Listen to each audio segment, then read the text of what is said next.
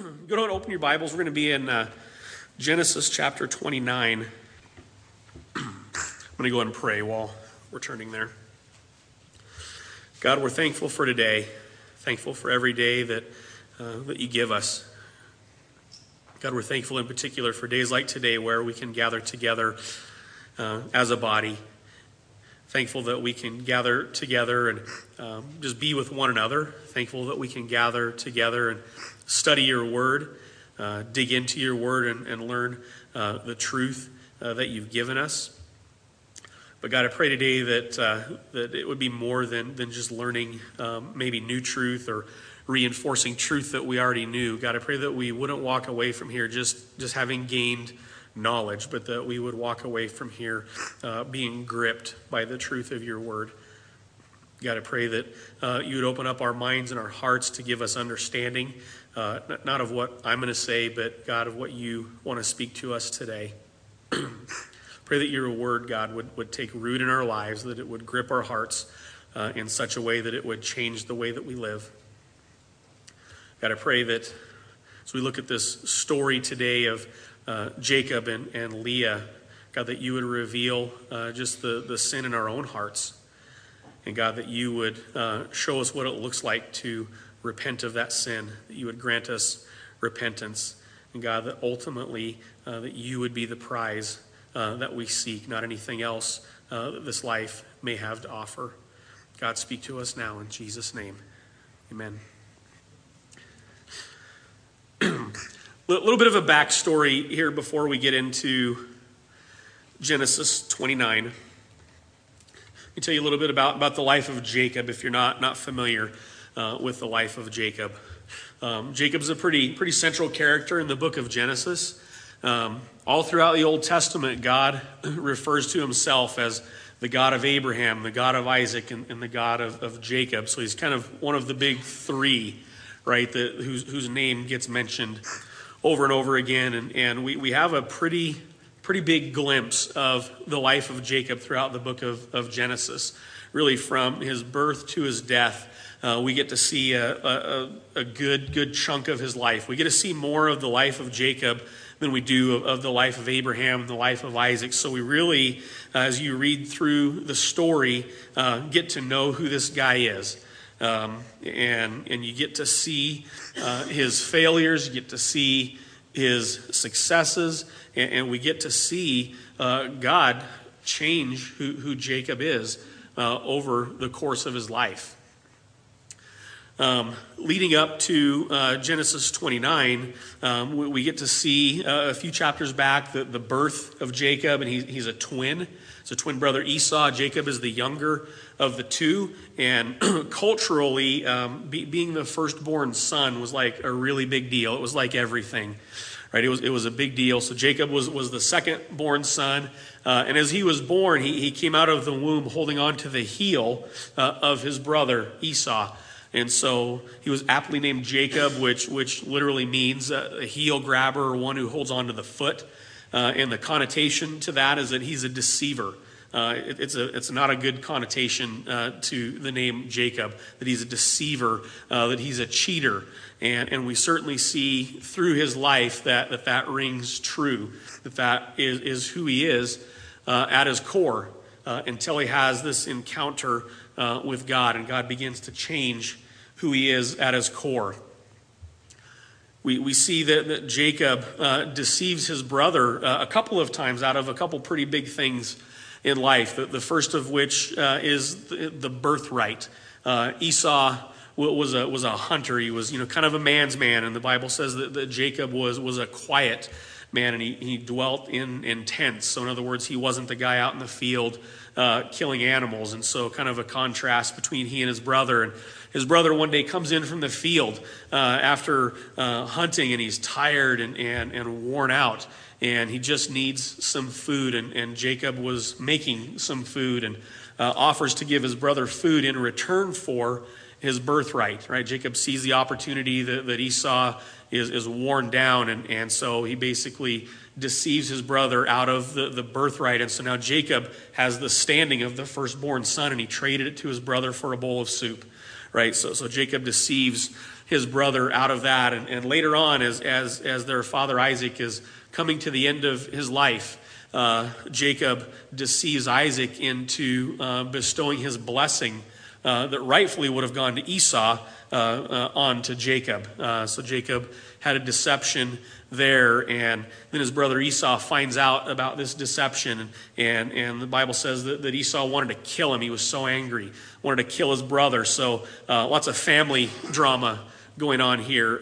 If you're a reality TV junkie, reality TV's got nothing on the book of Genesis, especially the story of Jacob. If you like reality TV, just read about Jacob. It's a good story. And so his brother Esau wants to kill him because of this second big deception. And so the Bible tells us that Isaac loved Esau, that he didn't particularly care for Jacob, but Rebekah, his mom, loved Jacob. And so Rebekah finds out that Esau's anger is kindled against Jacob. And so her and Jacob plot together to deceive Isaac, the dad, yet again, in order that Isaac would send Jacob to Uncle Laban's house in order to find a wife. But really it was this plot to get Isaac to send Jacob off with the blessing, when really he's on the run for his life because he's afraid his brother is going to kill him. And so just another deception. And so time and time again, we see Jacob being the deceiver, being the cheater, being the liar, right? And so he goes on the run on the way to Uncle Laban's house, his mother's brother. And on his way there, in Genesis 28, he has this encounter with God, where God enters into this covenant relationship with Jacob. If you're familiar at all with Genesis or with the story, back towards the beginning of the book, God enters into a covenant relationship with Abraham. He tells Abraham that he's going to make his descendants as numerous as the stars in the sky, as numerous as the sand on the shore, and that ultimately that the Messiah, that Jesus Christ, would come through the lineage of Abraham. And then Abraham, has a son, Isaac, and God enters into that same covenant relationship with Isaac and extends the same promise to Isaac, that his descendants would be as numerous as the stars in the sky, as the sand on the shore, and that ultimately the Messiah would come through Abraham, through Isaac. And then Jacob, now in Genesis 28, has this encounter with God, and God enters into the same covenant relationship with Jacob, that his descendants would be as numerous as the stars in the sky, as numerous as the sand on the shore, right? God pursued Jacob. God initiated with Jacob. And here's the thing, you guys, that blows me away about this. Like, I can look at Abraham, and, if you know the story of Abraham, he was a man of great faith, right? We can read about Abraham, and we see some of his failures, but we see a lot of his successes. Kind of the same thing with Isaac, another guy we can kind of get behind. But here we get to Jacob, and it becomes pretty apparent pretty quickly that, like, this guy's a dirtbag. This guy lies, he cheats, he steals, and he deceives his own family, right? It's one thing to deceive somebody else, but to deceive your own family time and time again. That's a guy that I have a hard time getting behind. And a guy that I look at God and say, okay, if I'm God, which I'm not, but if I am, right, and I'm going to pick somebody to identify myself with, right? I can see the case for God saying, I'm the God of Abraham and I'm the God of Isaac. But for God to identify himself with Jacob and say, I'm the God of that guy. I'm the God of that guy who cheats. I'm the God of that guy who steals, who deceives. That's kind of a mind blower to me, that God would say, I'm with that guy. But God does. God enters into this covenant relationship with Jacob, extends the same covenant that he extended to Isaac and the same covenant that he extended to Abraham, right? And then Jacob, you can just listen here, but at the end of chapter 28, Jacob's response to God entering into this covenant, in verse 20, it says, then Jacob made a vow saying, if God will be with me and will keep me in this way that I go and will give me bread to eat and clothing to wear so that I come again to my father's house in peace, Then the Lord shall be my God, and this stone which I have set up for a pillar shall be God's house, and all that you give me, I will give a full tenth to you. And so here we see Jacob. God makes his covenant with Jacob. And how does Jacob respond? He says, okay, God, here's my terms. If you give me food, if you give me clothes, if you keep me safe, if you bring me back home, then we're good. Then you can be my God, and you know what? I'll even give some back to you. Right? Those are Jacob's terms. Right? God's terms are, I'm going to be your God, and you're going to be my people. The Messiah is going to come from you. And Jacob's terms are, okay, that's cool, but give me clothes, give me food, give me safety, give me a place to live. We're cool, and I'll even give some back to you. Right? So Jacob, he doesn't get it. It's pretty apparent that he doesn't get, at this point in his life, who God is. Right? And just spoiler alert, in moving ahead in the story, we're not going to get this far ahead today, but we see over the course of time that God changes Jacob. Right? He changes who he is at his core, and he changes his name in a few chapters from Jacob, which means the deceiver or the cheater, to Israel. And the meaning of the name Israel is one who strives with God. And so kind of a cool transformation that we see in Jacob. And right in the middle of this transformation is here in Genesis 29, where we're going to be today. We're going to be in the last half of the chapter, starting in verse 15. Kind of in the middle of this transformation is this part here where we see Jacob doesn't quite get it, hasn't quite understood yet who God is. Right, and he's not looking for God. He's looking for what God can do for him. Right, and how many times is that the way that we can be? Right, we're not necessarily looking for God, but we're looking for what it is that God can do for us. How many times do we come to God with our terms, just like Jacob? Right, God, I want these things. I want relationships in my life to work out. God, I want just this job. If I could just get a better job, right, then we'd be good. If I could just live in a bigger house, we'd be good, right? If we could just have another kid, we'd be good, right? And we come to God with these terms. It says, here's the way that I want it to be. But much like we see here with Jacob. At the end of the day, we're really just looking to be fulfilled, right? Who of us doesn't want to be fulfilled in life, right? If we polled the room and said, who wants to be fulfilled, probably everybody would raise their hand. And if you didn't, I would look at you like you're weird, because we all want to have fulfillment in our life. We want to be satisfied, right? We want to be happy. We want to have joy in this life. And we have this idea in our minds, this picture in our minds of what that looks like. Right, we could go around, probably each one of us, and say, you know what is it that would make you happy? And we could all, probably rattle off a list. Right, everybody's list might look a little bit different, but we could all rattle off a list of what things that would make us happy, what things would give us fulfillment. Jacob's no different. His list just happens to be food, safety, clothing, shelter. These are the things that I want. Right, and those are his terms in which he's given to God. And so he has this encounter with God, has this vision, has this dream, doesn't quite get it yet, the relationship that God has entered into with him, the covenant that God has made with him. So he continues on his journey, and he makes it to Laban's house, right? Uncle Laban, and he's there for the express purpose of finding a wife. And some of you guys are kind of doing the math right now of Uncle Laban and finding a wife. And yes, he marries a cousin. It was okay back then. God hadn't said don't do that yet. So just kind of the way they rolled in the beginning. And so he's at Uncle Laban's house. He gets there. He sees Laban's daughter, Rachel, who we're going to find out she's a very attractive woman. And it's kind of this love at first sight thing. He sees Rachel. He's like, I got to have her. Got to have her. And so that kind of shapes the story. And so he has this encounter with Laban. He's been at Uncle Laban's house for about a month by the time we pick it up here in verse 15. And so let's just start reading in verse 15 of Genesis 29.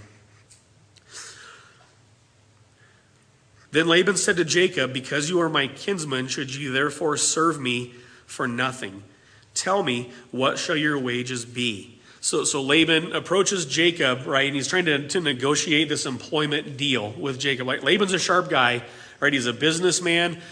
He's older than Jacob by about 25 years, and he sees that Jacob has been there for about a month, and he's been working hard.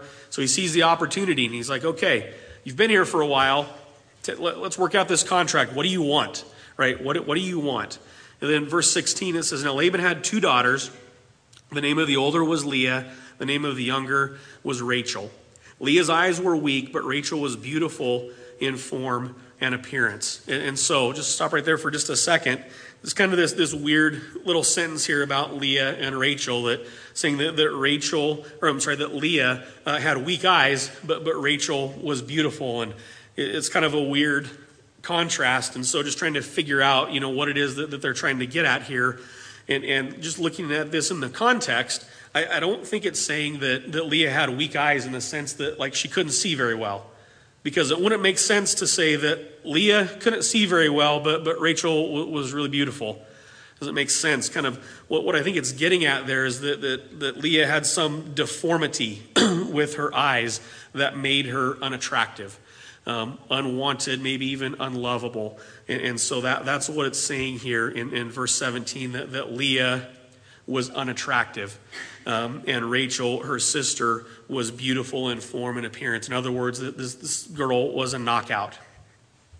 Right? You can imagine the family dynamics of that. Right? Two sisters growing up, one of them being attractive, one of them kind of being the ugly duckling, so to speak. And you can imagine what that may have been like growing up for Leah, living in the shadow of her sister, who, most likely was popular, and, the things that sometimes can come along with being attractive, right? And so you can imagine that family dynamic. So you got Jacob, who has family dynamics of his own, right? He's got drama and all kinds of stuff in his family. And here you've got Leah and Rachel, who presumably have kind of their own drama, just speculating, but most likely there's probably a little bit of drama here between the sisters.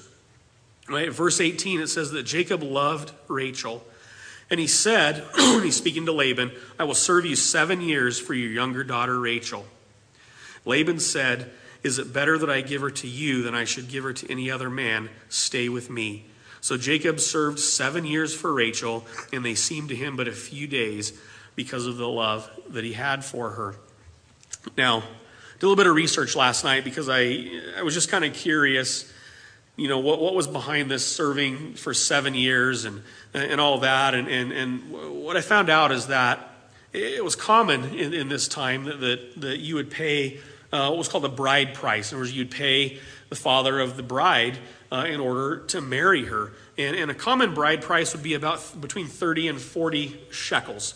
I didn't do the math on what that translates to in today's money, but it kind of doesn't matter.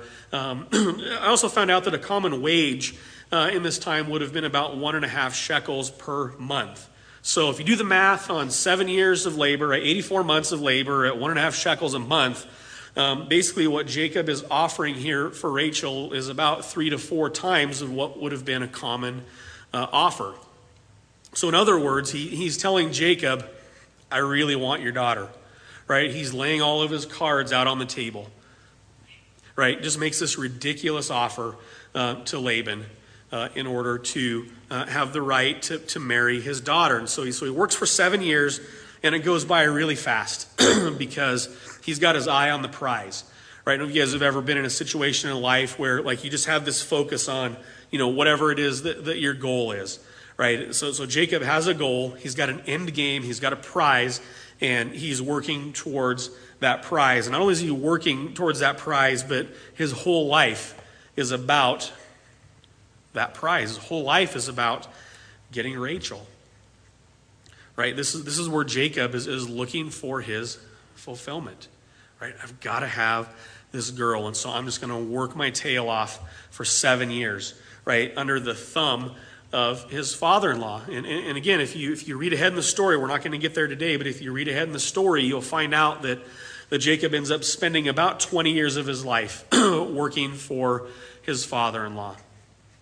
And his father-in-law is not the most scrupulous guy that ever existed, which we're going to find out. Right? Remember, Jacob, this guy who's the deceiver, who's the cheater, who's deceived and cheated his own family, we're going to find out he's met his match in Laban, who is his uncle and soon-to-be father-in-law. And so when he lays his cards out on the table and says, I got to have Rachel, and I'll work 7 years for her, Laban, you can imagine in that moment, he realizes, I've got him.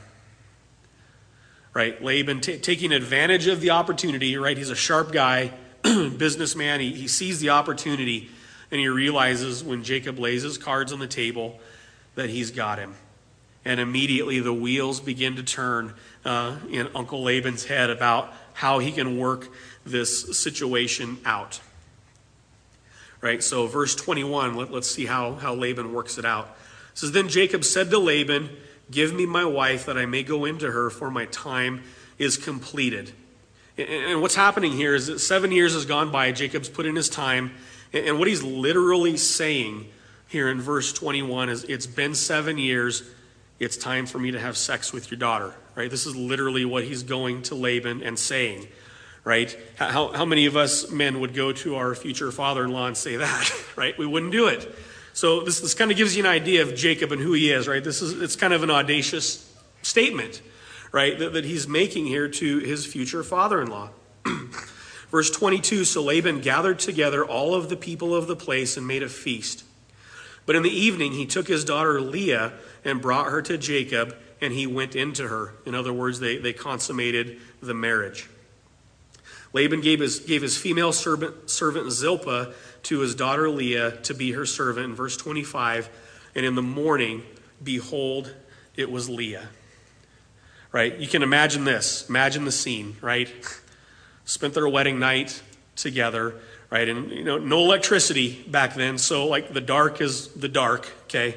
Just kind of, my wheels spin. It's like, how in the world did Laban pull this off, right? No electricity makes it a lot easier to pull off something like this than what would happen today, right? And so they've spent the night together, and in the morning, right, you can imagine Jacob, rolling over, getting ready to look at his new wife, and it's not her, right? It's Leah. Not only is it not her, but it's the ugly duckling of the sisters, right? He got duped into marrying the wrong woman, and now they have consummated the marriage. And he rolls over in the morning to his probably utter surprise and shock to find out that he's been with the wrong woman. And so he goes to Laban. It says, And Jacob said to Laban, What is this you have done to me? Did I not serve with you for Rachel? Why then have you deceived me? Verse 26, Laban said, It is not so done in our country to give the younger before the firstborn. Complete the week of this one, and we will give you the other one also in return for serving me for another 7 years. So here's Laban, his plot, his plan, his scheme. Right? The moment 7 years earlier when Jacob said, I'll work for you for 7 years for Rachel, this plot hatched in Laban. And so 7 years has gone by. Jacob has worked his tail off for Laban. And what we find out later in the story is that Jacob has not only become a wealthy man, but he's also made his uncle father-in-law Laban a wealthy man as well. So Jacob's put in his time. And at the end of that 7 years, when it comes time for him to marry Rachel, Laban slips in his other daughter, right? And you can imagine Laban probably, he's thinking this is what I have to do in order to get this daughter married, right? Because she's unwanted and unlovable by the standards of society. And so he slips her in there and dupes Jacob into marrying the wrong girl. And then Jacob comes to him and he's like, what's going on here? What in the world have you done? Right? And I'm thinking if I'm Jacob, right, I'm going to fight this. I'm going to put up a good fight. But what does Jacob do? He he brings it up, but then he works another 7 years so he can marry Rachel. And this is just, again, some speculation on my part, which just thinking that Jacob, in this moment, when he realizes he's been deceived, probably a little poetic justice happening here, right? We kind of read this, and part of us is like, the dude had it coming, right? He had it coming because the guy's a dirtbag and he's deceived people his whole life. And so this is, poetic justice that finally, somebody got him back. He probably deserved it. There's no argument there that that's probably the case. But maybe, just maybe, as Jacob is confronting Laban on this, just speculation, but I might imagine that he's beginning to think about the deceptions in his life that he has been responsible for, deceiving his father a couple of times and deceiving his brother a couple of times. And so maybe this is why he didn't put up a bigger fight, because he doesn't have much of a leg to stand on. I don't know, just a thought. Right, so Laban, seizing the opportunity, tells him, finish out this week. When they got married back then, it was the wedding was a week-long ceremony, basically a week-long party. And so he's, finish out this week. We're going to finish the wedding ceremony. You're kind of stuck with Leah, but if you really want Rachel, I'll give her to you, but you owe me another 7 years, right, of labor. And so really, again, pays another ridiculously high bride price. And so Jacob ended up giving in and doing that. So verse 28, it says, Jacob did so and completed her week. Then Laban gave him his daughter Rachel to be his wife. Laban gave his female servant Bilhah to his daughter Rachel to be her servant. So Jacob went into Rachel also. In other words, they consummated their marriage. And he loved Rachel more than Leah and served Laban for another 7 years.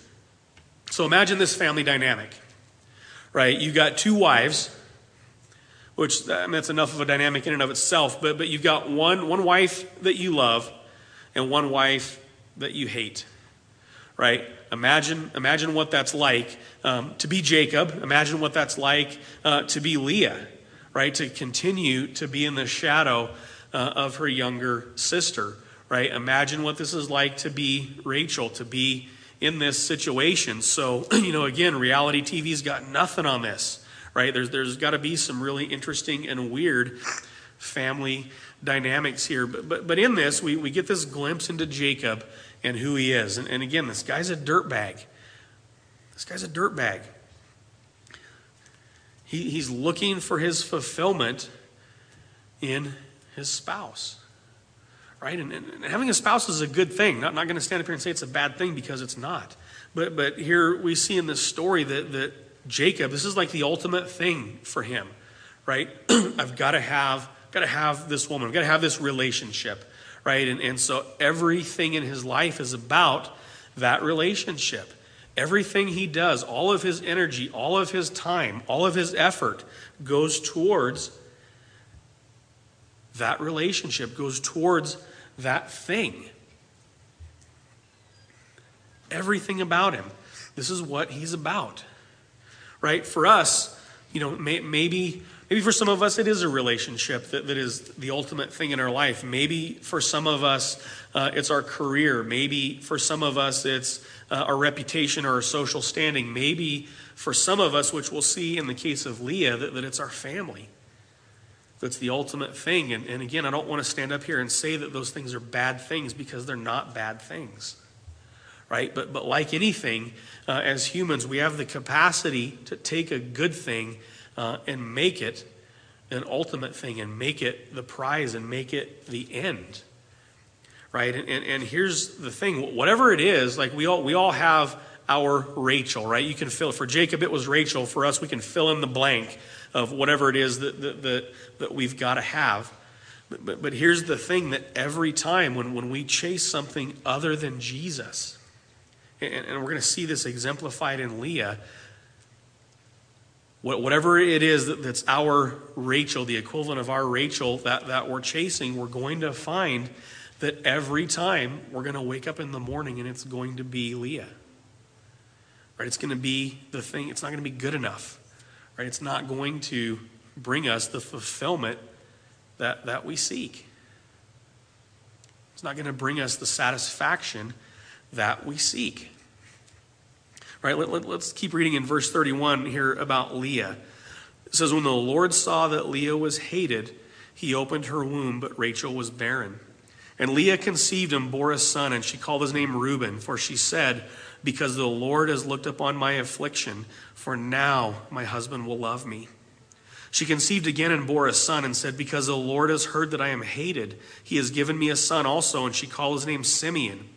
Again she conceived and bore a son, and said, now this time my husband will be attached to me, because I have borne him 3 sons. Therefore his name was called Levi. So she starts having kids. Right? She has 3 kids, and after each child, right, it's kind of like, now that I've had a child, now my husband will love me. Now my marriage will finally be good, right? Because I've had a child. Now God sees that I'm hated, and now that I've had another son, it's all going to be okay, right? Has the 3rd child. Now my husband has to love me. He has to be attached to me. Now that I've had this, right? Now that I've had 3 kids, right? For us, what is that thing in our lives that if we could just have, right, that everything else would be good, everything else would fall into place, right? If I could just get that promotion, if I could just make a little bit more money, if I could just have a little bit bigger house, if I could just, whatever, you fill in the blank. If my ship would come in, if this one thing would just happen, then we'd be good, right? Then we're okay. For many of us, I think we do a good job at, we have this understanding in our minds that Jesus is everything, right? Colossians chapter 1 tells us that everything was created by him, for him, through him, because of him, right? And we can read that and maybe have this head knowledge of this understanding that, okay, I get that Jesus is a big deal, but he's not enough. I got to have this other thing too. Like I said, you fill in the blank of whatever that other thing is. And what we end up doing is saying, okay, Jesus is good, but I got to have this job or this relationship or whatever. Jesus and then we're all good. And that's ultimately what's going on here with Jacob and with Leah. Right? They're chasing after the wrong prize. They're chasing after this fulfillment that they're never going to get. They're never going to catch it. And so finally, Leah, here in verse 35, says she conceived again and bore a son and said, this time I will praise the Lord. Therefore she called his name Judah, and she ceased bearing. Right? After having her 4th child, she finally figures it out. She finally figures out that her fulfillment is not going to come from having a good marriage. She finally figures out her fulfillment is not going to come from having enough children. She finally realizes her fulfillment isn't going to come from the affection of her husband. And again, I'm not standing up here saying that we shouldn't desire those things. Those are good things to desire. But oftentimes we put those things too high on the list, right? And we put those things above finding our fulfillment in Jesus. And Leah finally after her 4th child figures it out and says, this time I'm just going to praise the Lord. Right? There's no mention after this 4th child of the affection of her husband. There's no mention of anything except that I'm just going to praise the Lord. That's my fulfillment. That's where it's going to come from, is just in praising the Lord. Right? And here's another mind blower, right? Here's Leah, this woman who, unwanted by society, unloved, right? I've heard her referred to by other commentators as the girl that nobody wanted, right? And in the beginning, in verse 31, it says, the Lord saw that she was hated, right? The Lord was paying attention, right? He saw that she was hated. He opened up her womb. God initiated with Leah, And not only did God initiate, but God says to this woman who is unwanted, unloved, uncared for, and the Bible even says that she's hated, that ultimately through her son, Judah, her fourth child, ultimately would come Jesus Christ through the lineage of Judah, through the lineage of Leah. That's kind of a mind blower too, that God would look at Leah, somebody who the world has no regard for, and say, I'm going to bring salvation to the world through you. Through you, this woman who's unwanted, unloved, uncared for, hated, despised, I'm going to bring salvation to the world through Leah.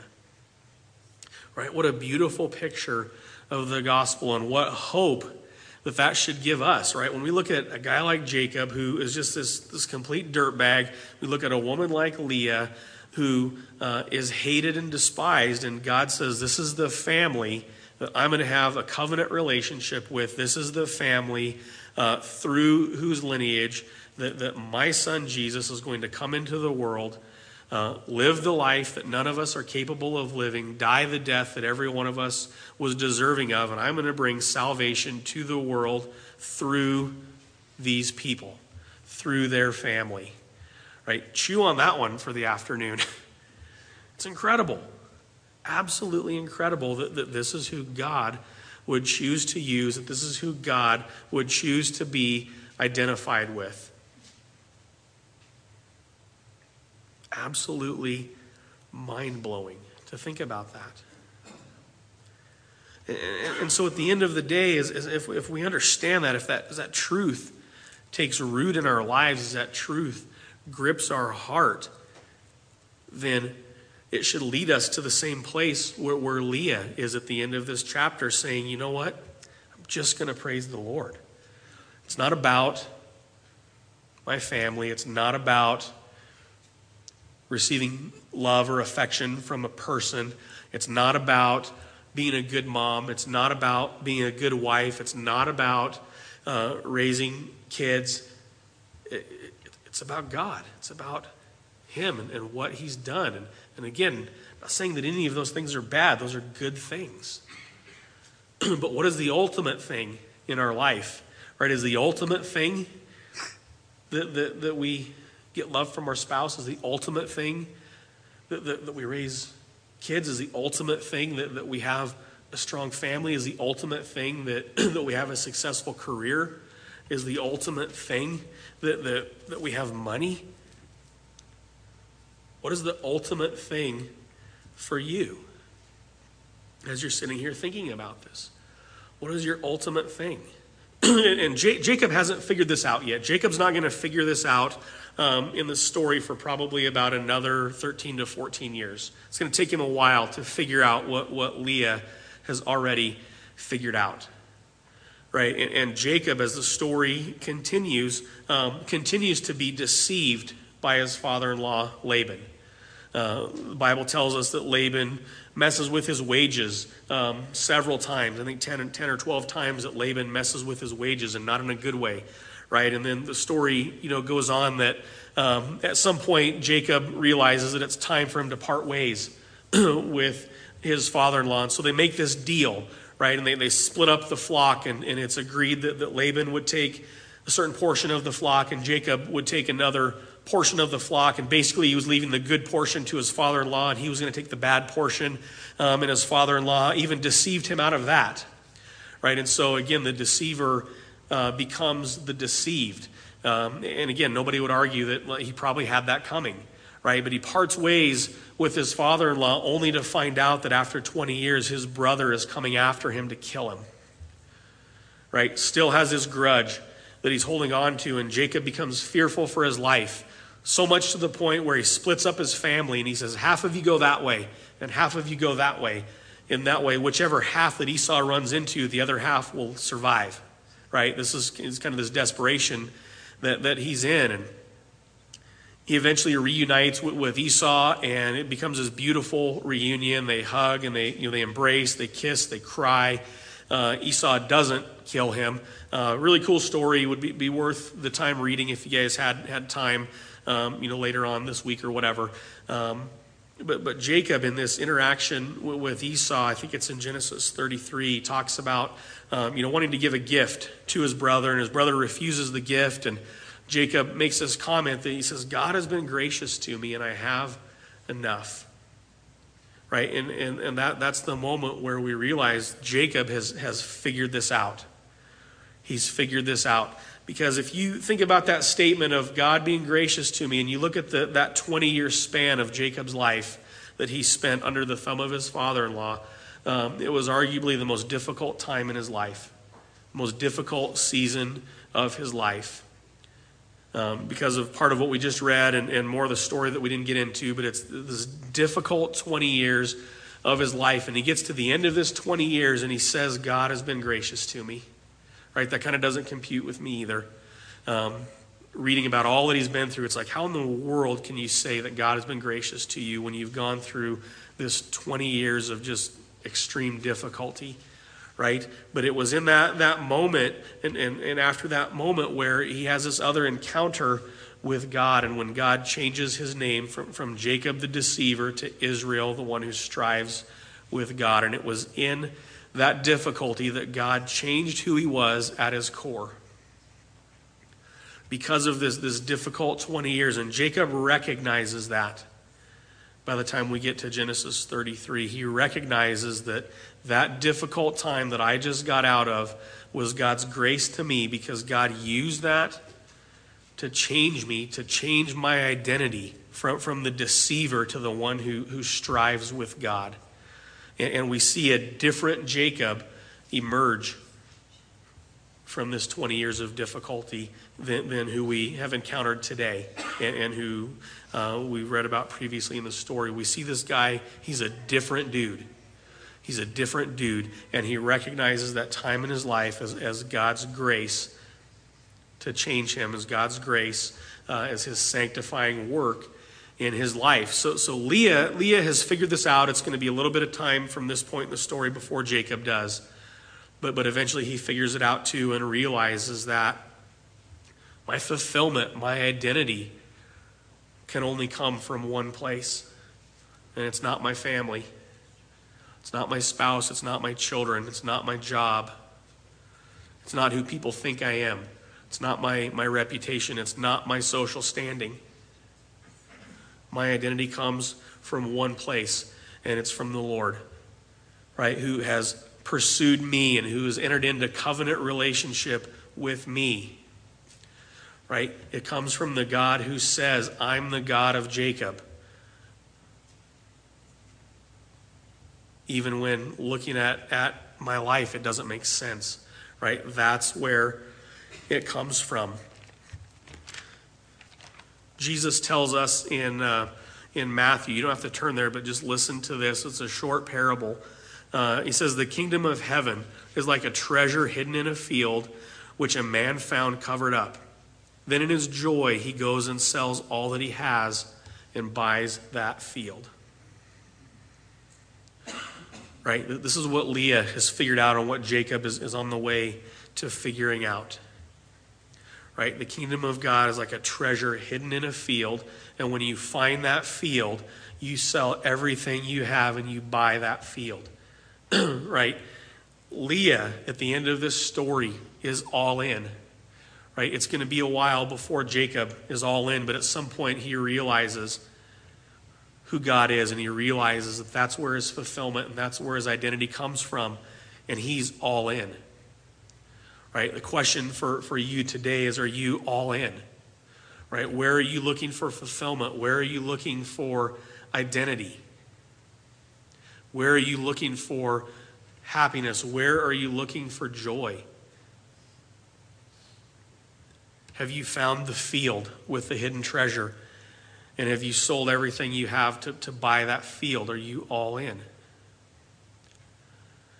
if we continue on in this life looking for these other things to fulfill us, every time, every morning we wake up, we're waking up next to Leah. It's never going to be Rachel. Never is. Never is. Just want to leave you with that thought today and that question of what is the ultimate thing for you? And if it's anything other than Jesus Christ, it's going to be Leah in the morning every time. Ken, you can come on up. Let's pray. God, thank you that you love us. And God, thank you that you pursue us. God, in spite of the fact that we continually try to find our fulfillment in anything and everything but you, God, you continue to show us grace. You continue to show us mercy. You continue to pursue us. God, you continue to hold up your end of the covenant, even though we continue to fail at our end. God, I pray today, and I pray this even for myself, God, that we would realize that we have found the field with the hidden treasure. And God, that would be the thing that we desire more than anything in this life. It's not a bad thing to pursue a career. It's not a bad thing to pursue a family. Those are good things. But God, help us to keep those things in a right balance, in a right understanding. God, help us to keep those things from becoming ultimate things. God, we recognize that you are the ultimate thing. And while we can acknowledge that with the words that we say, while we can acknowledge that in our minds and the way that we think, God, help our lives to acknowledge with the way that we live that you are the ultimate thing. God, that nothing else would matter except knowing you. God, your word talks about it in Matthew 6, to not worry about the things that we'll eat or that we'll drink or the clothes that we'll wear, that you know our needs. And it says that when we seek first your kingdom and your righteousness, that you take care of everything else. And so, God, I pray that truth would grip our hearts in a way today that it never has before, knowing that when we seek you, your kingdom and your righteousness, God, that you just make everything else work. God, be the ultimate thing that we seek. In Jesus' name. You've been listening to the teaching ministry at Calvary Chapel of Crook County, located in Prineville, Oregon. For more information on this ministry, or if you'd like to contribute, please feel free to write us at P.O. Box 378, Prineville, Oregon 97754, or check us out further at our website at www.calvarycrookcounty.com. We thank you so much for listening, and we pray that this ministry has blessed you.